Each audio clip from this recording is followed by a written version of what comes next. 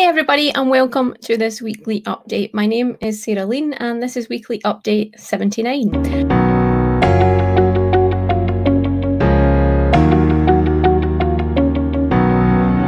In today's update, I want to be talking about some of the Azure news and also some of my news this week as well. So in terms of Azure news, we have had a lot of Azure news. I want to focus on 3 bits of news though. I want to focus on the fact that we now have the availability of Azure Cost Management to use within your Azure Government pay-as-you-go subscriptions. So that's great for those that are using the Azure Government Cloud and are using pay-as-you-go subscriptions, because it means that you can now start to do that budget management properly. You can start to set up alerts. You can use the whole host of Azure Cost Management suite. So definitely something to check out if you are in the Azure Government space. Now, the other bit of news that I want to talk about is the preview feature of automatic Azure VM extension updates. Now, Azure VM or virtual machine extensions are little bits of software, little bits of add-ons that you can do to improve the functionality or give additional functionality to your Azure virtual machines, such as backup additions. I think, Azure Arc, Azure Monitor, those kind of things are sometimes Azure extensions. But what this now allows you to do is automatically update them, because no one likes to sit there and have to update these virtual machine extensions and have to keep monitoring all of them and then planning the change and the outage and stuff like that. Now, the automatic update of these extensions is probably a great play for your dev and test environments where you're not so controlling of what happens, and you can maybe leverage if something maybe breaks or if there's an outage, an unexpected outage, then it's not massively impacting your organization. I probably wouldn't do the automatic update of the extensions myself within a production environment, but entirely up to yourself. If you want to do that within a production environment, then obviously go ahead and do that. But again, another functionality there within Azure to try and help you streamline and help you be more efficient within your environments. Now, the last bit of news that I want to focus on is that we now have cross-region restores within Azure Backup. If you've ever spun up an Azure Backup Recovery Services vault, you'll know that by default, it's geo-redundant storage that's enabled for it, meaning that there's a copy in 2 Azure regions, so that if something happens to the primary region, then you have a copy in this secondary region that can be pulled up. Now, in the past, it was only Microsoft or through a support ticket that you could actually get that secondary copy of the data, which wasn't great for some organizations, depending on why they wanted that, right? Depending on what their use case was. But now you, as a customer, can actually pull your restores from that secondary region. So if something went wrong in the primary region, if there was a massive outage, or even if there was just some kind of capacity issue or whatever it may be happening within Azure at that moment, you can actually use your secondary copy and spin up a restore from that. So again, great functionality. Do check it out if you're using Azure Backup, which hopefully you all are. And yeah, it's good to hear that that feature has come along, because I know it's been one that has been asked quite a bit. So there are other news stories that's happened this week, but I've just highlighted 3 that interested me, and I'm going to pop in descriptions for more information in the description box below, so check that out as well. In terms of my news, it's been kind of a busy week. I have had a couple of live streams this week, and those are definitely always interesting to do. Sometimes they're a little stressful, sometimes they're really fun. Last night, I actually did a stream of my home office. If you caught that, I gave you a little tour of my setup, let you see what I see when I'm standing at this side of the camera. I think it went well. I think there were some issues with the quality of when I swapped to my mobile phone camera. So if you were watching, you'll have seen that I was using this camera setup and then I swapped to my mobile phone and gave you a little tour.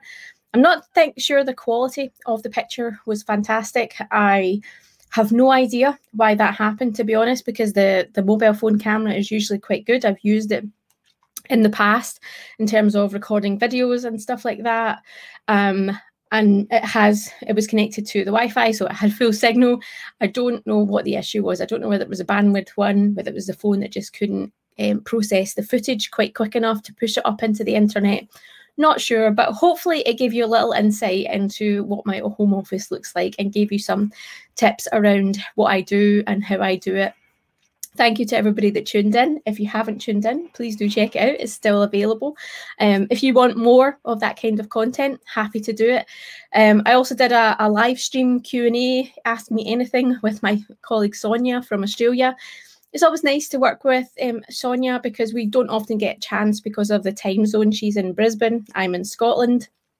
And it can be quite hard for us getting that overlap that doesn't impact us negatively too much. So it was really nice to be able to spend some time with her and do a little work project. And again, thank you to everybody that tuned in and asked them some questions. We did have an interesting chat. Again, that video's still there if you want to tune in. It's on our Teams chat, our Teams channel, which is IT Ops Talk on YouTube. So again, check that out as well. Some news that has happened for me is that I am speaking at several events this year. I have volunteered myself for a few events. I have been asked to speak at a few events, and I just wanted to give you an update on some of those. So I am speaking at Microsoft Ignite later this year, so 2nd to the 4th of March. I'm speaking on the 4th of March, I believe. 6:30 a.m. my time here in the UK. I'm really looking forward to that. One of my tasks today is actually to finish off building that presentation. So looking forward to that. It's always nice to speak at Ignite. I wish it was in person, obviously, as a lot of us do, but it's still going to be hopefully a good event where we're doing it virtually. So definitely tune in, register for it and see what's happening. The boss man, Rick, is actually hosting the event. So he'll be popping up at some points during the event with his partner in crime, Joey. So yeah, again, another event that we can hopefully enjoy virtually together. One that I'm super excited about is that I've actually been selected to speak at Techorama. Techorama is a big conference that I've been attempting to speak at for several years now and never been able to, get past the speaker selection. It's always a really popular event, both from attendees and speakers. And this year I've actually been accepted to speak. So I am super excited. I am gutted again that it's not in person and I can't be there with everybody and get to experience Techorama in person, as I've heard it's an amazing event in person. But I'm sure the team will have an equally amazing event virtually, and with the lineup of speakers that include me, it will be awesome. So yeah, I'm really, really pleased about that. Looking forward to that. That's in May. I can't remember which day I am actually speaking at that event, but it's in May later this year. So again, please sign up, have a look at it, see if you can join us. I know I'm super excited to be speaking at it as well. I am inside. For those that are watching on the video, I had found a lovely spot outside where I wanted to film this video today. Unfortunately, the rain in Scotland is absolutely what we would call lashing down. I don't know if you can hear it battering off my window, but it is blowing a hoolie and the rain is coming in all directions, hitting you from above, below, sides, and the wind is horrendous. So I don't think my camera equipment, my tripods would survive any of that outside, and I don't think it would be an enjoyable experience for you or me. So yeah, I'm inside, unfortunately. It's just the weather conditions.